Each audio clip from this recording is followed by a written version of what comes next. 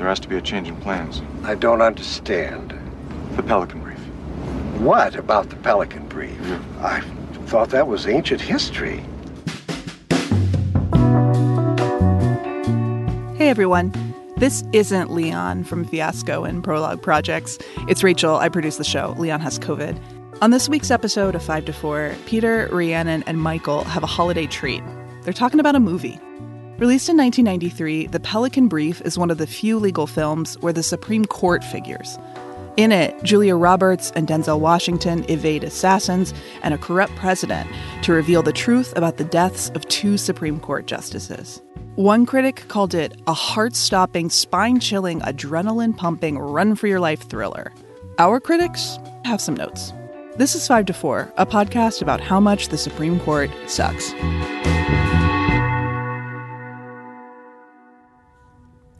Welcome to 5 to 4, where we dissect and analyze the Supreme Court cases that have caused our nation to collapse like Ticketmaster during a Taylor Swift presale. I'm Peter. I'm here with Michael. Hey, everybody. And Rhiannon. Some people experiencing like real PTSD, Peter, from what you just said. Trigger warning. Not me. For most Taylor Swift fans, it was the first time anything in their life had gone wrong. Pretty traumatic stuff. But also an outdated reference, even as we record, and we're going to release this in like a couple weeks. So by the time everyone hears it, it's just going to be unbelievably dated. I'm sorry. That's where we are. That was what I came up with. Yeah. Today we are doing a special episode. In the spirit of the holidays, we thought, why not do something fun? Why not do something that would usually be a premium episode even, and talk about a movie?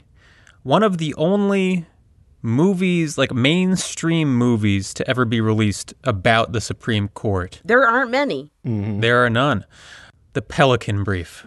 Wait, I just noticed something. I imbibed in a little something before we started recording, but I don't see that either one of you has a drink or anything. You're just you're going in straight on this. You're going in totally stone cold sober. I am sober, and you're right. I should have a drink. Yeah. This is an episode that calls for a drink. That's true. Should we get drinks? Yeah, let's get drinks. Yeah, I think you should. All right. Yeah. It's already too late for me to go to the gym, so I'm down. Let's get drunk. 5 minutes later. All right. We're back with booze and we're ready to go. Peter, what are you drinking? I am drinking straight tequila. As am I. Let's go. This is a true callback to our first episodes. Yeah. It's nerve-wracking to record a podcast when you're not used to it. And to help with those nerves, I used to get pretty drunk during the recording of podcasts. I don't anymore, but every now and then, it's fun to revisit. Especially when you're talking about the murder of two Supreme Court justices. Fictional, of course. The terrible tragedy that struck the fictional world of the Pelican Brief. All right, so let's focus up. The Pelican Brief, 1993 film, based on the book by John Grisham. It is directed by Alan Pakula. The film stars a young Julia Roberts. Mother. And might I say, awooga. Smoking, hot. Awooga, folks. Mamacita. Yeah. My goodness. And a young Denzel Washington. Not a bad-looking gentleman. Father. Strapping, fit, glowing. Yeah. Some minor characters. You got Stanley Tucci. You got John Lithgow. You got the dad from Home Alone. Cynthia Nixon. A whole array of talented character actors. But Peter, sorry, I have to correct you. It's not Stanley Tucci. It's Stanley Abdul Tucci, because he is Arab in this movie. That's right. That's right. He's playing an Arab, and this is 1993, which is before the time when you could just put an Arab on a screen. Right. But you could get an Italian. That was considered acceptable. Right. Yeah. That's the swarthiest you could go at the time before people started to get upset. I do want to note that the phrase Rhiannon used to describe a young Stanley Tucci in this movie was, and I quote, sex energy in our prep. He's looking very good. He looks absolutely ripped. Yeah, he's in this ripped. movie. Yeah, he doesn't give me this energy in other movies. He's not an unattractive guy, right? But like, Yeah. I don't get this, which we got in the Pelican Brief. Yeah. Well, I mean, when you kill 2 Supreme Court justices, That's right. that's when Rhiannon gets the sex energy vibes. Yeah. It's inherently sexy. So, the plot. Yeah. Let's give a quick overview of the plot. 2 Supreme Court justices, one liberal, one conservative, are assassinated. Julia Roberts plays Darby Shaw, a law student at Tulane. She starts looking at cases and issues where the 2 justices agreed in order to put together a theory of who did this. She finds out about an ongoing case where there are some oil interests fighting for the ability to drill near an environmental preserve.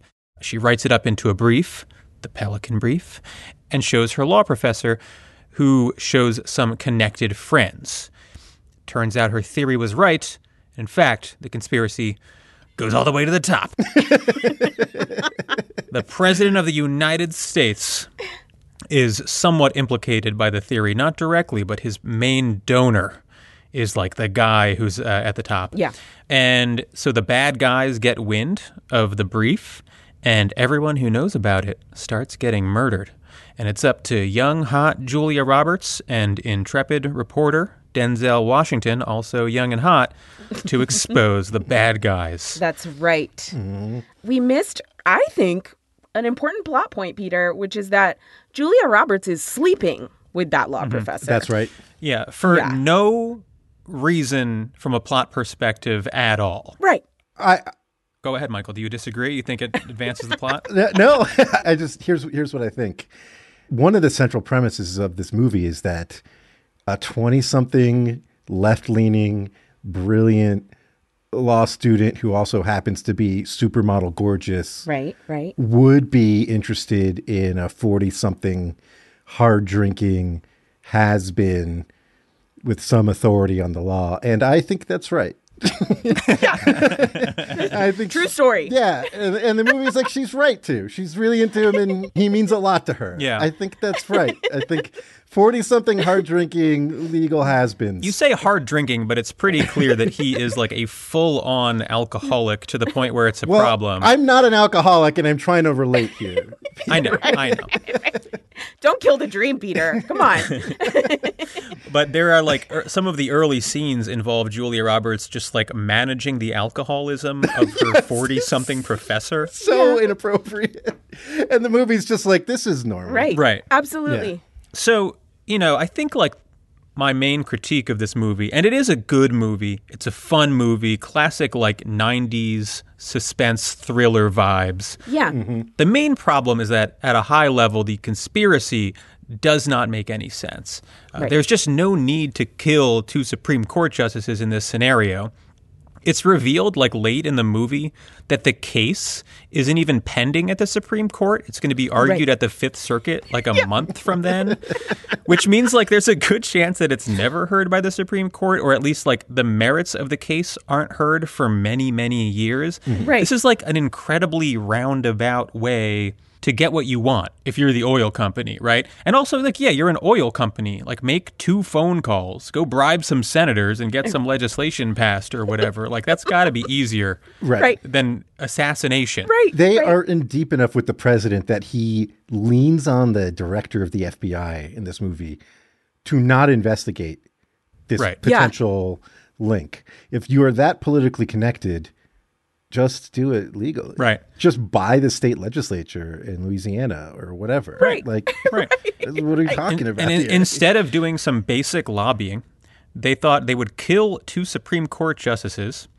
And then also, when a random law student even floats the theory that they're responsible without any real evidence, right? She's just guessing. They then try to murder her and everyone she tells, People start dropping. including members of the FBI at various points, Yes. which they seem to think will help cover this up. Yeah. Just like a trail of bodies that plainly leads to them. The least Right. subtle murders too. Like one of the justices in this, like the movie opens with him just like clearly on death's door, right? Oh, sick as a damn dog. There are protests outside the Supreme Court, and one of the signs says "Die faster," which is an incredible sign. It's so good. Almost 30 years before 5 to 4. Right. Yeah. Someone had a die faster sign. And people are mad at us for the Scalia is dead shirt? Yeah. Please. And then, like, when the assassin kills him, the camera pans over, like, legitimately, like, 100 different pill bottles. Yes. And the method they go for is bullet to the head for him and his nurse. It's like, why? Why? Right. Why not just like He a was pillow? already on the way out. Yeah, just put a little pillow Right. over his head while he's asleep, and that's it. Yeah. Nobody would ever think twice about it, right? Like, it's insane. No, they decide to kill them both in the same night, making Yes. it clear that it's one conspiracy. Right. One guy shot along with his nurse. The other neck snapped in a porno theater of some kind. Yeah. Uh-huh. Yeah. And that's supposed to be the conservative justice, and it seems like they just put it in for fun, being like, the conservative justice is a bit of a pervert. And the only time it ever really comes back is right after the president attends his funeral. The president is like, you know, that was the right thing to do, to attend, no matter where the body was found. Thanks. Just openly saying that they were contemplating not going to the funeral because he was murdered in a porn theater. Right. It's so good. It's so good. You know, that scene where Arab Stanley Tucci, murders the guy in the porn theater, it is emblematic, I think, of maybe a problem throughout the movie, which is that this scene is entirely too long. Arab Stanley Tucci is shown sort of undoing a rope belt, like real slowly. And we think like, oh, he's in a porn theater. Like maybe he's going to jack off, or like, what are we using the rope for? Like, and then he just fucking snaps the neck of the man in front of him. But we really didn't need all of that before, you know? Right. Or after. Then he like slowly It's true. pulls the rope back. Right. And is like, Right. with the soundtrack Yeah. to a porno, just like the sound of loud sex throughout. Yeah. It's excellent. I loved it. I personally enjoyed that scene. Well, so first of all, we should say Stanley Tucci is like the primary assassin working for the oil company. There are many assassins. Yes. Oh, yeah. It's one of those 90s movies where, like, wherever Julia Roberts and Denzel go, there are assassins there. Right. Unless there's, like, a plot reason for them not to be there. Like, if Denzel and Julia need to bond, the assassins are not there. But if they're just going somewhere, the assassins are there. That's and right. they're charging full speed at her. Yes. In public, the assassin's go-to move is a full sprint, head down, making a murder face That's right. directly at Julia Roberts in public. Sometimes And- pulling guns out of their pockets Yeah. in a crowd. Right. And she's like running and screaming, and people in New Orleans are just like, what the fuck is going on? Getting out of the way. Right. At one point, she runs through like this crowded kitchen, like this like commercial kitchen. Oh, yeah. They Yeah, wreck yeah. an industrial kitchen. Right. And like 15 different guys are just like, as this other guy is like running after her, you're just like, whoa, Whoa, these people have somewhere to be. out of the way. Let him through. Like, you got fucking knives. There's like a dozen of you. Like, nobody's going to be Right. like, That guy really looks like he's trying to kill that girl. fuck. You know, That guy looks like he's about to kill that 10 out of 10 bombshell that just ran through our kitchen. you know, there are too many assassins in this movie because there are two that I don't even know who they're assassinating for. So close to the end, when they're leaving the bank, they like found the guy's lockbox and Denzel and Julia are rushing out. It's a man and a woman who are following them. Lady And then assassin, yeah. The lady assassin. Who the fuck are they? I think They work also for work for the oil company. Okay. It's not always clear. It's just sort of implied Yeah. that they do. Yeah, I mean, yeah, everywhere they go, there's more assassins. Yeah. None Yeah. of them are like super competent. No. At no point is someone just like, let's shoot her from a distance. Like they always have to get right up close. There's one scene in the French Quarter in New Orleans where there's a guy who like hits on her and serenades her a bit. Yeah. And he's just trying to stall her so the other assassin can get to her. Right. But it's like, if you're working with the assassins, Why are you flirting with her? You're right next to her. Just kill her right now. Right. In the private laundry rather than in the public square where you like follow her out to. It doesn't make a lot of sense. Yeah. Yes. It's one of those movies, and this is like a very sort of 80s, 90s thing where like the bad guys are alternately incredibly competent and incompetent depending on the circumstance and what the plot demands. Well, and the main character is also sort of like impossibly a little bit invincible, right? Like there are some scenes that of like this chasing dynamic that is repeated throughout the movie with an assassin right behind her, right? Right. And then she'll like turn a corner and then the scene ends and in the next scene she's like waking up at the motel. Right. You know? You're like, well, what happened? Right. Another detail about the assassins that I really like, as we mentioned, it's an Arab Stanley Tucci. He plays an assassin who's also like a well-known terrorist. Yes. Middle Eastern terrorist. So this is kind of like if like ExxonMobil hired like Osama bin Laden to personally assassinate someone, right? To like sneak into the U.S. and murder someone. Yeah. It's like, nonsensical. The implication that like the best murderers are terrorists. Yeah, high-profile terrorists. Yeah. That feels like a very antiquated concept, right? Right. The idea that like this guy is basically like an Arab Navy SEAL. Yeah, Right. that's right. Who is like a terrorist, but also like just working for money, presumably for an oil company, right? Like, Yeah. what is his terrorist ideology? Right. I don't know. They don't explain it. I was Googling to see one of the actors' names, and I saw like a summary of Stanley Tucci's character from the novel. And John Grisham goes into like a lot of detail, apparently. Okay. Like the guy's kills are listed. Like, yeah, so it's very much in this era, let's say. Sick. Yeah, yeah. All right, so let's talk about the politics of the movie a little bit. Yeah. So one thing, as we said, the assassination plot makes kind of no sense. It's so silly in a lot of ways. But the basic idea is correct and presented in a way that's like uncontroversial. That like you have a pretty good idea of how Supreme Court justices will rule in controversial cases, and if you want to get better outcomes, the only way to do that is change the makeup of the court. Right. The people who are on the court really matter. Like, Right. Who appoints them matters, right? Like they say multiple times the reason why they need to kill this guy who's dying anyway right now is that he might survive past the election and the president might change, right? We need to make sure it's a friendly president who's replacing him. And that because, you know, these are life tenures, the only way they leave office is death, right? Unless they choose to retire, it's death. And I mean, so like on a serious note, we talked about this just in our last episode, in the Sotomayor episode, but like where it's not always pleasant to talk about this stuff. But yeah, it makes sense in the broadest possible terms that you'd be like, yeah, there's billions of dollars of oil on the line. Let's fucking kill a Supreme Court justice. Like that makes sense, like in the abstract. Like the specific details of this don't. And if the conspiracy was just we're a bunch of conservatives who want the court to be more conservative, and so we're going to kill a couple of liberals, that would have made sense, right? In the broad sense. They got too specific with the conspiracy, and it stopped making sense as they drill down. But the overall idea that the justices on the court matter, and when you kill them, the politics of the court changes. That's viable, and that's like you could base an assassination conspiracy on that for sure. Yeah. It feels very much like in line with our theories and approach to the court, right? And one that's like, you know, considered déclassé or whatever, but it's heartening to see it presented as like such a common sense background assumption to a popular story, right? And popular fiction, popular media.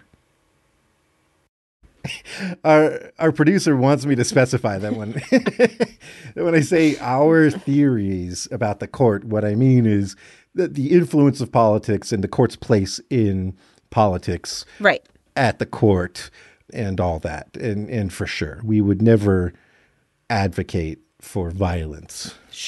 And so We've got to cut all this. This other like hyper realistic almost thing that the movie tried to do is show protests outside of the Supreme Court. Yes. And so like on the one hand, like, yeah, there are protests outside the Supreme Court. And so it's like something the movie like tries to get right. But on the other hand, it just shows, first of all, protests all the time. Right. Anytime somebody's at the Supreme Court. Every shot of the Supreme Court, there's a mob of protesters. There's outside. a massive protest, right. And then the second thing is that the crowd is not all protesting the same thing. Right. So there are like Save Our Children signs and also abortion is murder signs and also anti-death penalty, anti-fur, pro-gay rights, like yes. all together, like just like any issue you're allowed to join the protest. Right. It's not really coherent. That also feels like an antiquated thing where like protester was like a type of person. Yeah. Right. And there's a great scene where Denzel, I think, is running away from what's later revealed to be a CIA guy. And he runs through a protest in order to get away. And he like grabs a protest sign to blend in. But if you look closely, he is the only black person in the crowd of like 100 people. Yeah. Oh, you know what? Did you guys catch when Denzel, towards the beginning of the movie, when he's just trying to find out who his lawyer informant is, the anonymous lawyer guy, and he's like out taking pictures of him, and then he tries to follow him on foot. The lawyer gets in a taxi, and then Denzel tries to wave down a taxi. The taxi slows down, sees him, and passes on. Yes. Right. And Denzel's mad. He kicks the taxi, right? Yes. So it's just like this little detail addition of like, oh yeah, this guy is also a black man, you know, experiencing everyday racism, right? Right. Yeah, it's funny because I recently did an Unclear and Present Danger podcast with Jamel Bowie, and they just did a Pelican Brief episode. Oh, yeah. Which you guys should check out. Yeah. We want to say that we planned this and we're about to record it right when their episode dropped. And we were too far along to change our plans. So sorry, Jamel. You know, we're not ripping you off. We're fans. Right. But it's funny because we were talking about whiteness in The Fugitive, and the one I guessed it on, and he talks about the ability of the protagonist there to escape into a St. Patrick's Day parade because he's white and he can, you know, and it's so simple and like his ability to blend. Right. And it's very funny that like Denzel that's not the case, but the movie's just like, yeah, but he can. Right. He just like stands out so much, but the movie's just like, yeah, but he gets lost in the crowd anyway. And that's it. Right. Now, we should talk about the first murder, the murder of the professor. Oh, yeah. And the professor and Julia are just, you know, engaged in a love affair. And the professor hands off the brief to his, like, FBI friend, the dad from Home Alone. And then there is a sort of weird scene where he's just too drunk and hanging out with Julia Roberts and he's going to drive. And she gets into a fight with him about it. And then he gets into the car and she turns around and she's looking at him and he starts the car and it blows up. Yeah. And it's actually a pretty good like shot of Julia Roberts in shock. Yeah. And obviously realizing that the bomb was potentially for her in the ensuing scene. And it was in my mind that like, I guess it's supposed to be sort of tragic, but at the same time it's like, well, he was about to drunk drive, like pretty drunk. Really drunk. But again, like Michael said, like presenting these kinds of issues just as like, oh, you get some like character building and not like, this is fucking problematic. Like, you know? Right. This might have minimized deaths, this car bomb. Right.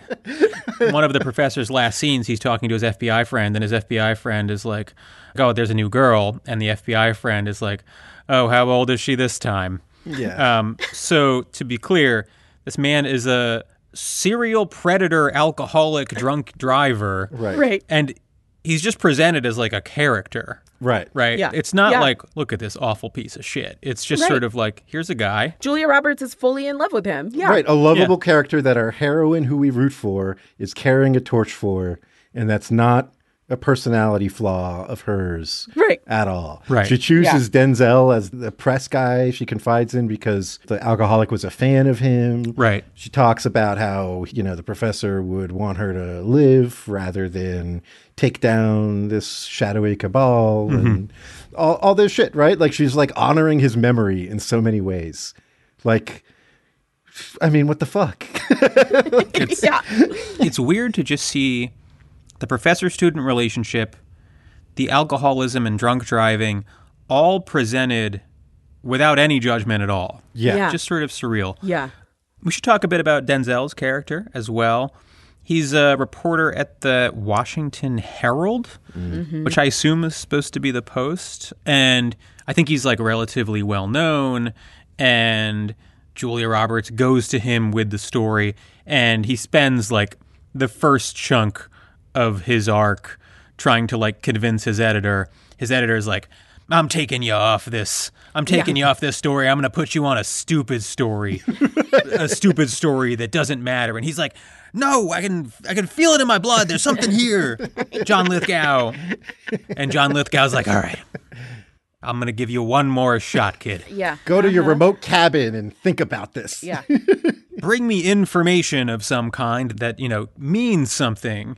Meanwhile, like, what Denzel has brought him so far is like, hey, this woman said that she like presented a theory of who assassinated the Supreme Court justices, and then like multiple people surrounding her were immediately murdered violently. Right. And John Lithgow is like, are you gonna like actually come to me with a real story? Or are you gonna come to me with this bullshit? Yeah. He says at one point it's supposition on supposition. It's like, dude, a law professor got fucking car bombed, and the head of the FBI's lawyer got assassinated. Like, Right. And they were best friends, and they had met like days before both of them were murdered in this manner. And you have a witness telling you, I know what's connecting them. Yeah. Right. John Lithgow is like, when are you going to bring me a story? Like, Yes. what are you talking about, dude? This is even just a law professor getting car bombed. Like, what does Lithgow want here? Lithgow's sending him to Little Rock to cover like the funeral or something. It's one of the nominees. Yeah. One of the nominees Yeah. to replace one of the murdered Supreme Court justices. But still so stupid. It's just the most boring shit. It's also very funny when later on Lithgow thinks that Denzel is dead briefly. Right. For like 20 seconds, like not even, right? Right. Somebody tells him that Denzel's car got blown up.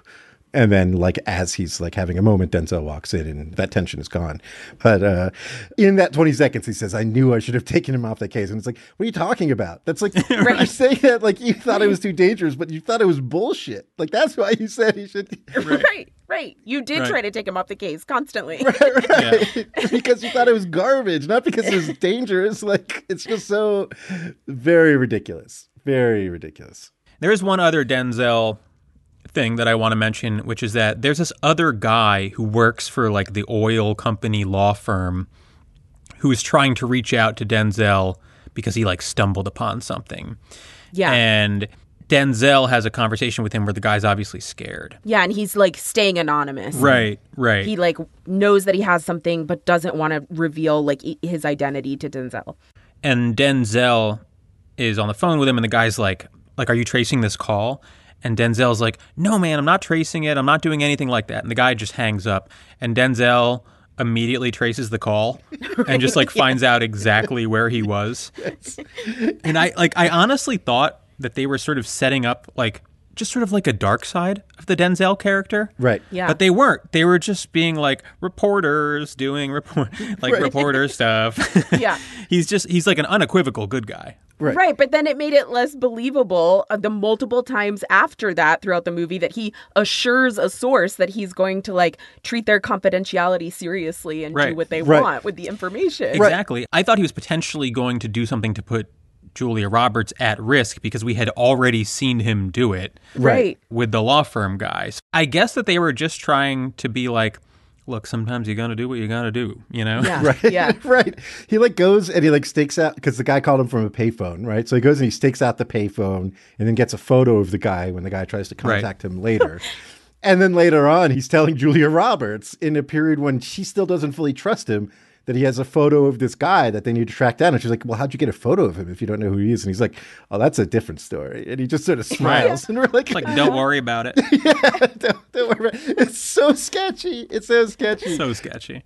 But the fact of the photo is also very hilarious because it's absolutely quintessentially 90s, right? Yes. That like he has a photo of the guy and he knows that he works at a law firm, but cannot figure out who it is because they don't have the internet. Right. They have the name of the law firm, they have a picture of the guy, and they're just like, what are we going to do here? It's a huge thing that they have to overcome, that they don't know who this guy is. Right. And the way they overcome it is by like going to a law school to find someone who worked there, and then the kid who knows is like in an insane asylum. Yeah, he's in like a psychiatric facility. He's in a mental hospital. And they go and like find that kid, and Julia Roberts is like, do you know this guy? And the kid's like, yeah, it's like so and so. And then he's like, by the way, you're beautiful. It's just like a weird moment of like, they're like, well, what else would the kid say to Julia Roberts? He'd probably say that she's hot, right? Yeah. Let's have him say that. Yeah. Yeah.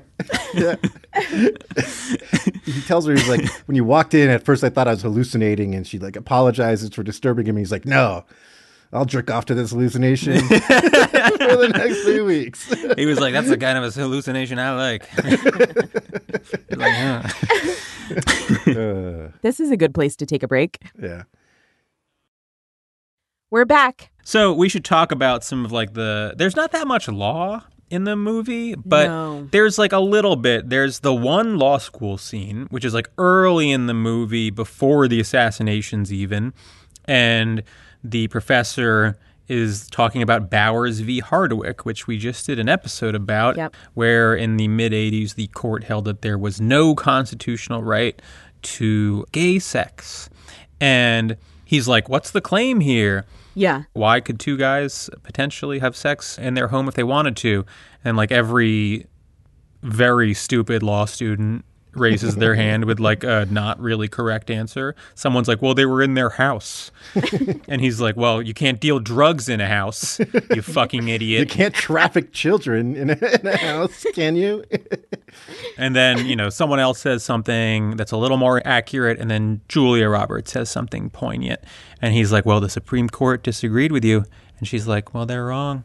And then they like have a little moment, and you're like, oh, I guess they have like a sassy relationship where she's asserting herself, and then immediately it's revealed that they're having sex, and you're like, ugh. Right. It couldn't be that she's just like extremely articulate and strong in her convictions and a brilliant law student on her own, right? It's that this was actually some cheeky foreplay. Yeah, it's foreplay. It's fucking awful. Right. Gross. One thing we haven't mentioned, although it's not that big of a deal, is that the professor is the former clerk of one of the murdered Supreme Court justices. Yeah, the liberal one. And that's like sort of why he's like a little bit invested in it. And it's like implied, I guess, that he started drinking again, maybe, right? Yeah, because he's like sort of broken up about it. Yeah. Right. And he's like, maybe I'll write a book about him. And then when he's like drunk right before he gets car bombed, he goes to Julia and he's like, you should write the book. And it's like, she's like 24 in law school and doesn't know him. What are you fucking talking about, dude? Yeah. You know, another law thing that's kind of throughout the movie is basically like the process and the procedural posture of the trial below, right? Like where the oil company is a party. And one thing that I feel like it gets wrong is when Julia is telling Denzel the whole story and he's like listening to the recording of them and she's whispering. 40% of Julia Roberts in this movie is whisper acting. Yeah, it's a sexy whisper. Yeah. She just whispers the whole time. And so she's whispering the whole thing to Denzel. And she says that at the trial, a 3-person jury. Yeah, I caught that too. Right. Maybe that's like the state of Is that a Louisiana. thing? I couldn't tell if that was a Louisiana thing or they were saying jury when they meant like some sort of panel or something like that. I thought that too, but this next sentence is the 3-person jury found for the oil But the judge. Right, but the judge maintained the injunction. Yeah. So Right. It must be that Napoleonic code. Yeah. They wouldn't get it that wrong, would they? Yeah, maybe not. But it's very funny that like they take so many liberties, but then they're like really accurate about the length of the appellate process, where they're like, well, yeah, it'll be up before the Fifth Circuit, and then it could be years before the Supreme Court hears it.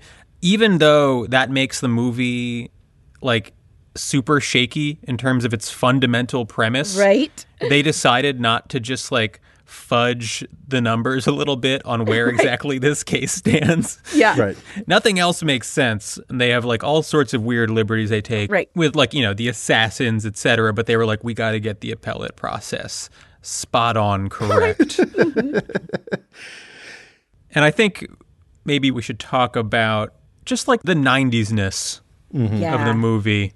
Yeah. There's obviously, like, the small things. There's the clothes. Yeah. Oh, Fashion and hair, Yeah. shoes. I have to, like, Julia and Denzel Timeless. pretty much rocking the same styles that they did, right? Yeah. In fact, a lot of the characters are, like, relatively timeless in their style. There's nothing preposterous in terms of, like, the outfits or anything.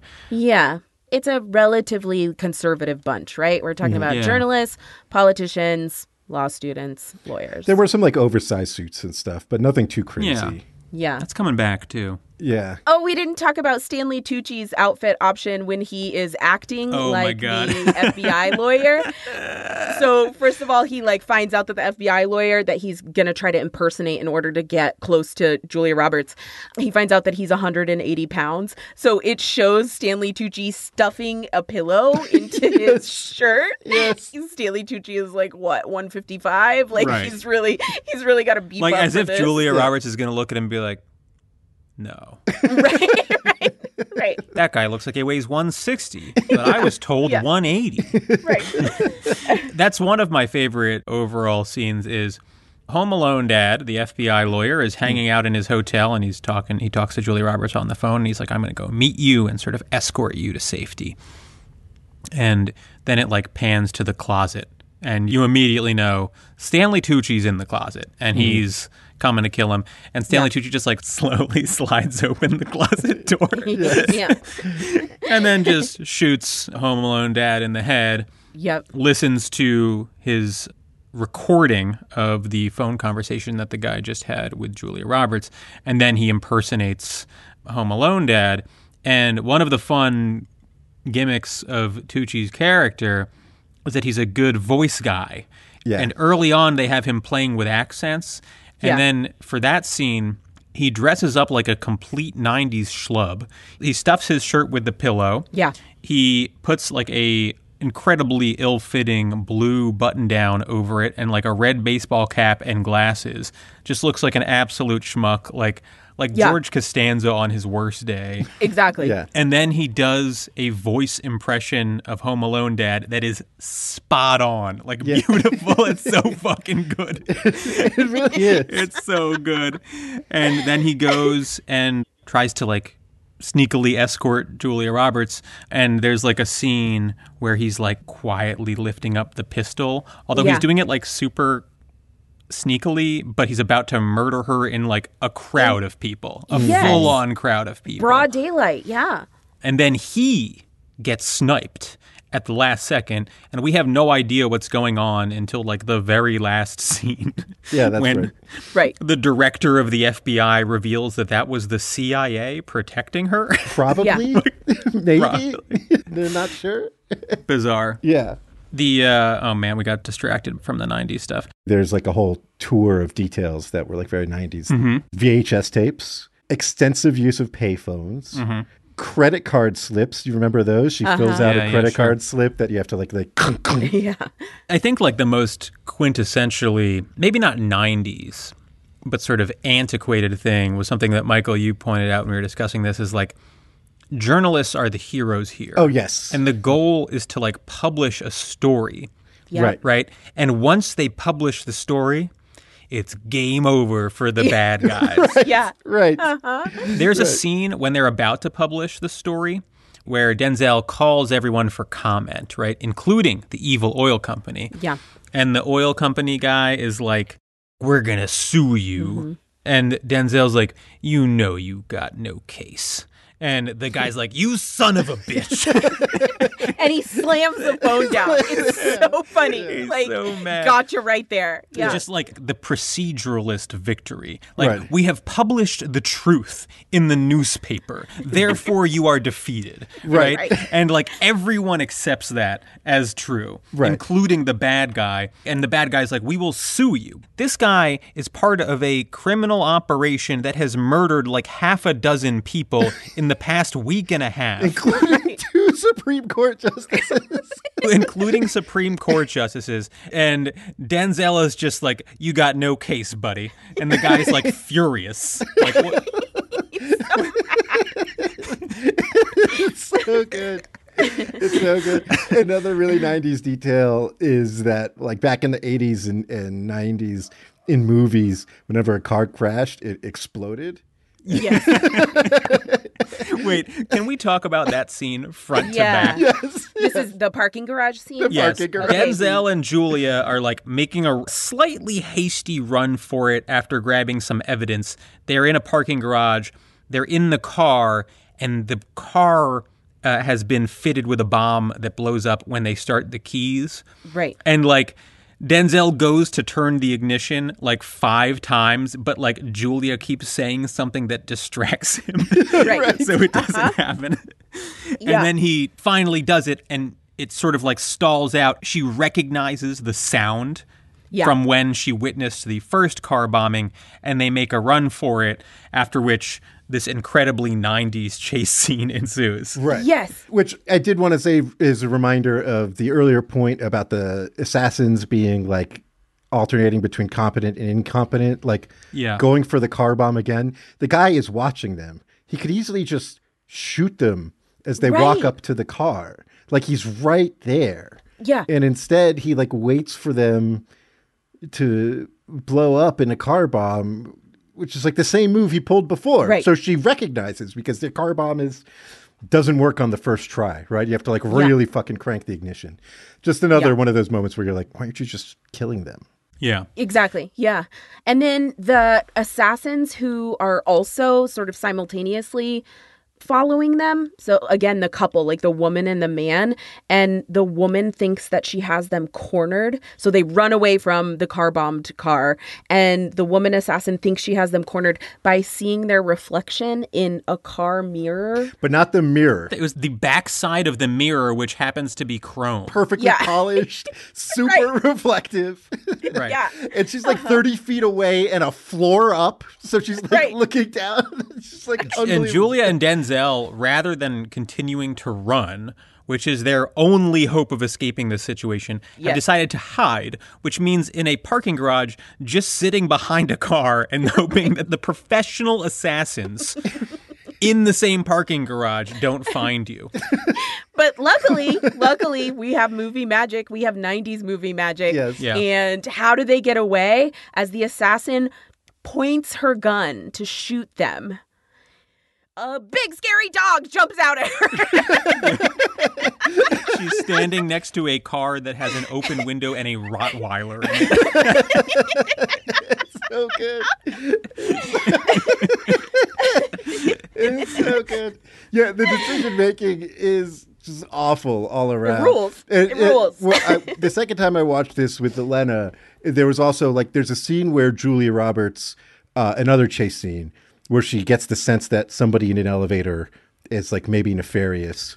And yeah. Mm-hmm. And so she waits until like the door is like almost closed because it's a crowded elevator, and she like slips out, and the guy gets Yeah. stuck on the elevator, and it's on the 8th floor going down to the lobby, and then she sprints all the way down, like racing the elevator, and Elena's like, would you go? And I was like, no, I would not go all the way down. I thought about that too. I was like, she should have gone up. Up or to stop at any of the 8 floors, Anything. 9 floors between there and like Right. the basement where she goes, like the Yeah. sketchiest, least public place to be, Yeah. right?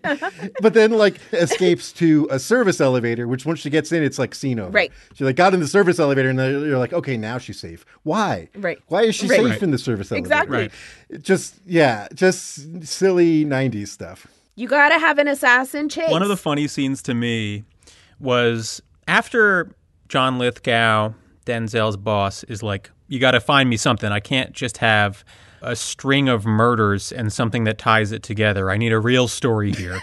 Yeah. Denzel retreats to like his cabin, and it's raining out, and he sees someone with a flashlight outside, and he walks outside with a gun, just like presenting himself for anyone to kill. And he's like, who's there? And it's Julia Roberts. It's young Darby Shaw. She's like, it's Darby. And he's like, how'd you find me? And she's like, I have my ways. And it's like, well, if this fucking 24-year-old law student just found you, then it's time to run. Right. Because there are professional assassins after you right now. Yes. But this is just one of those situations where they needed to be safe to bond for a little bit. Right. And so they were safe until the morning, and that was that. She also explains how she finds out where that cabin is, and she just says, I called your boss. And said that I was your sister. The boss just gave it to him. And he's like, how do you know about my sister? She's like, I got my ways. I got my ways. He should have been like, are you fucking kidding me? My bosses are just telling anyone who says they're my sister where I am. Right. Like, oh, he's at his remote cabin in the middle of the woods if you want to go there. That's what his company's policy is? Right. Also, it's pouring rain, and he's alerted to somebody being outside by like several barking dogs, which apparently he has dogs we never heard about before or seen again. Right. Doesn't ever show him. That he leaves out in the pouring rain to patrol his property, apparently. Barking dogs are just like a sign in movies like this of something being not quite right. Yeah. Right? So he's like at home. It's like, barking dog. What's going on? Exactly. Is there something out there? But you're in a cabin in the middle of the woods. Are these wild dogs? Who knows? Like, nobody knows. She's also like, it's not like she's walking up a road. She's walking through the woods. Wilderness. Right? There's not even like a path. She's like, No. she's like got like a machete out. Just being tracked by a 24-year-old white girl.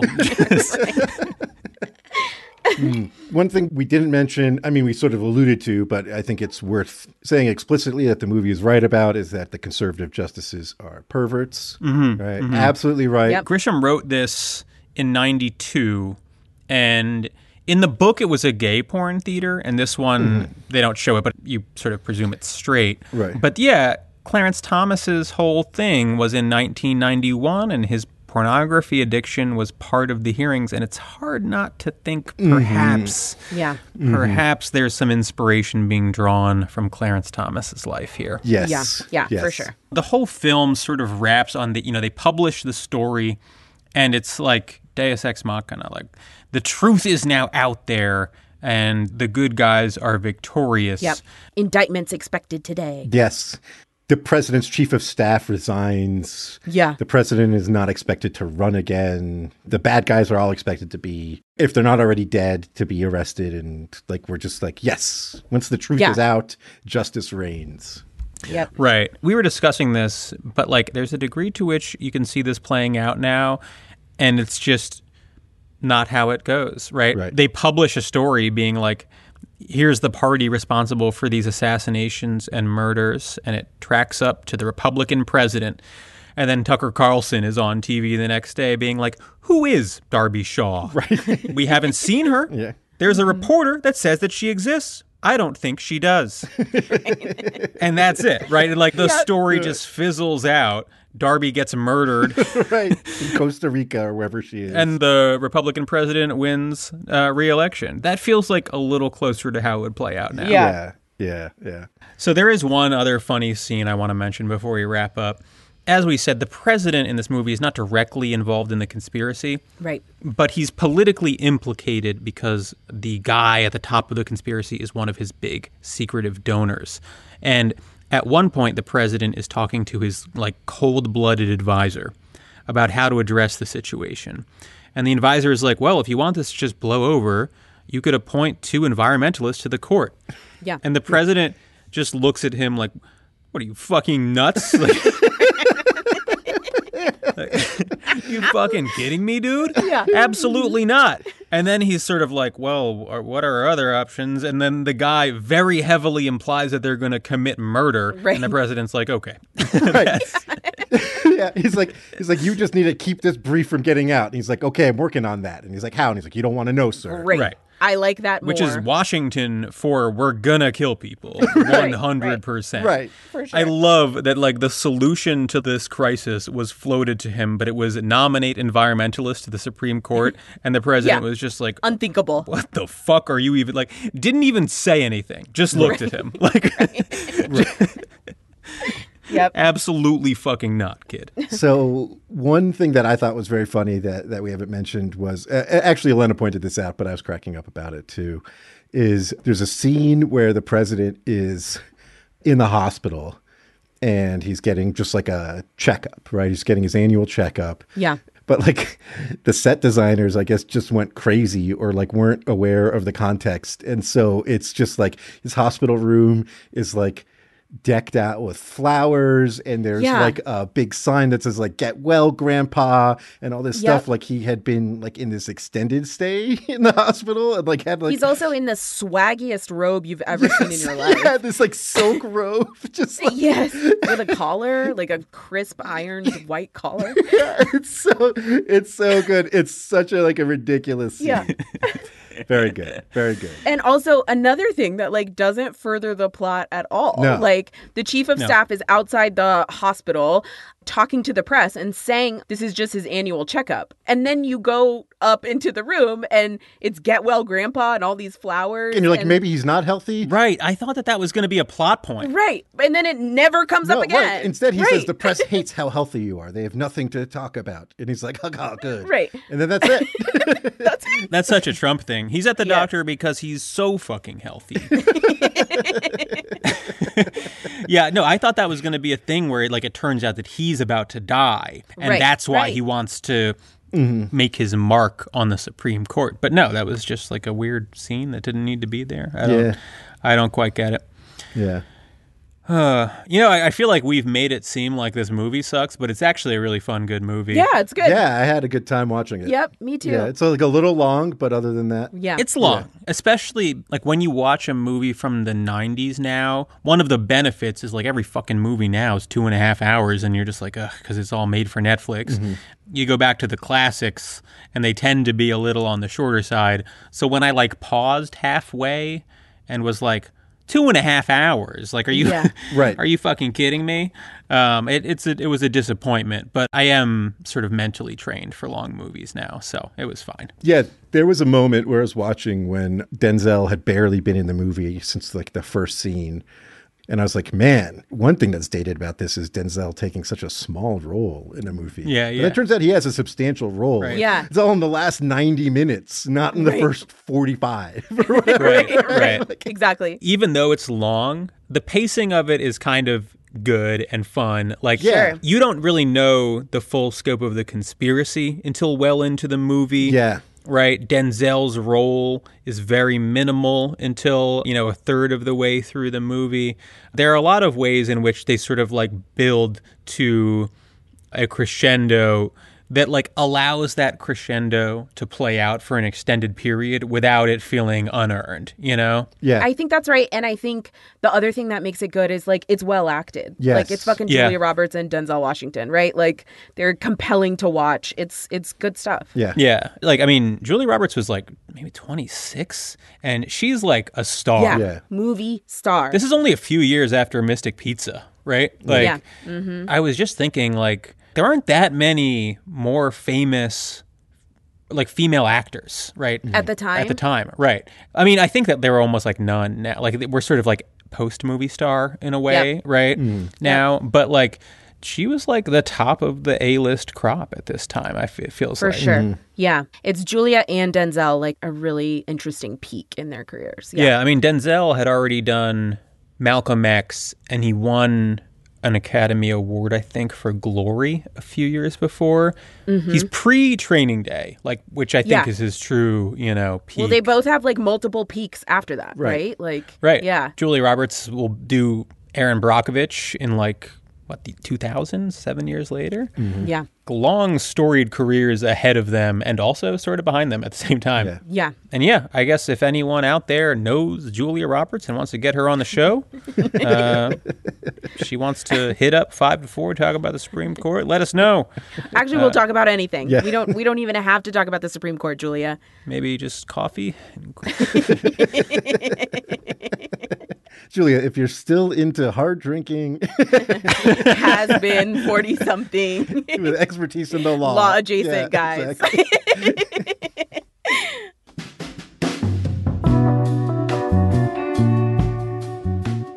All right, folks.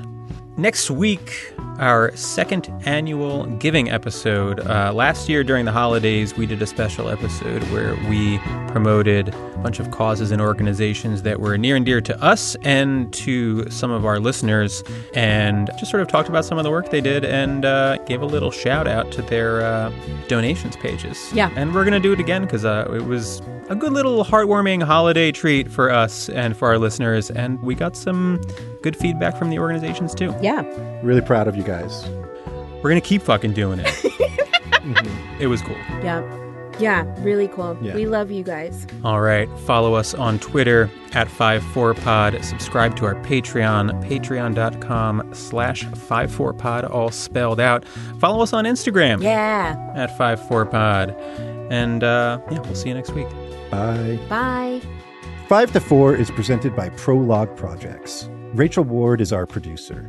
Leon Nafok and Andrew Parsons provide editorial support. Our production manager is Persia Verlin, and our assistant producer is Arlene Arevalo. Peter Murphy designed our website, 54pod.com. Our artwork is by Teddy Blanks at Chips NY, and our theme song is by Spatial Relations.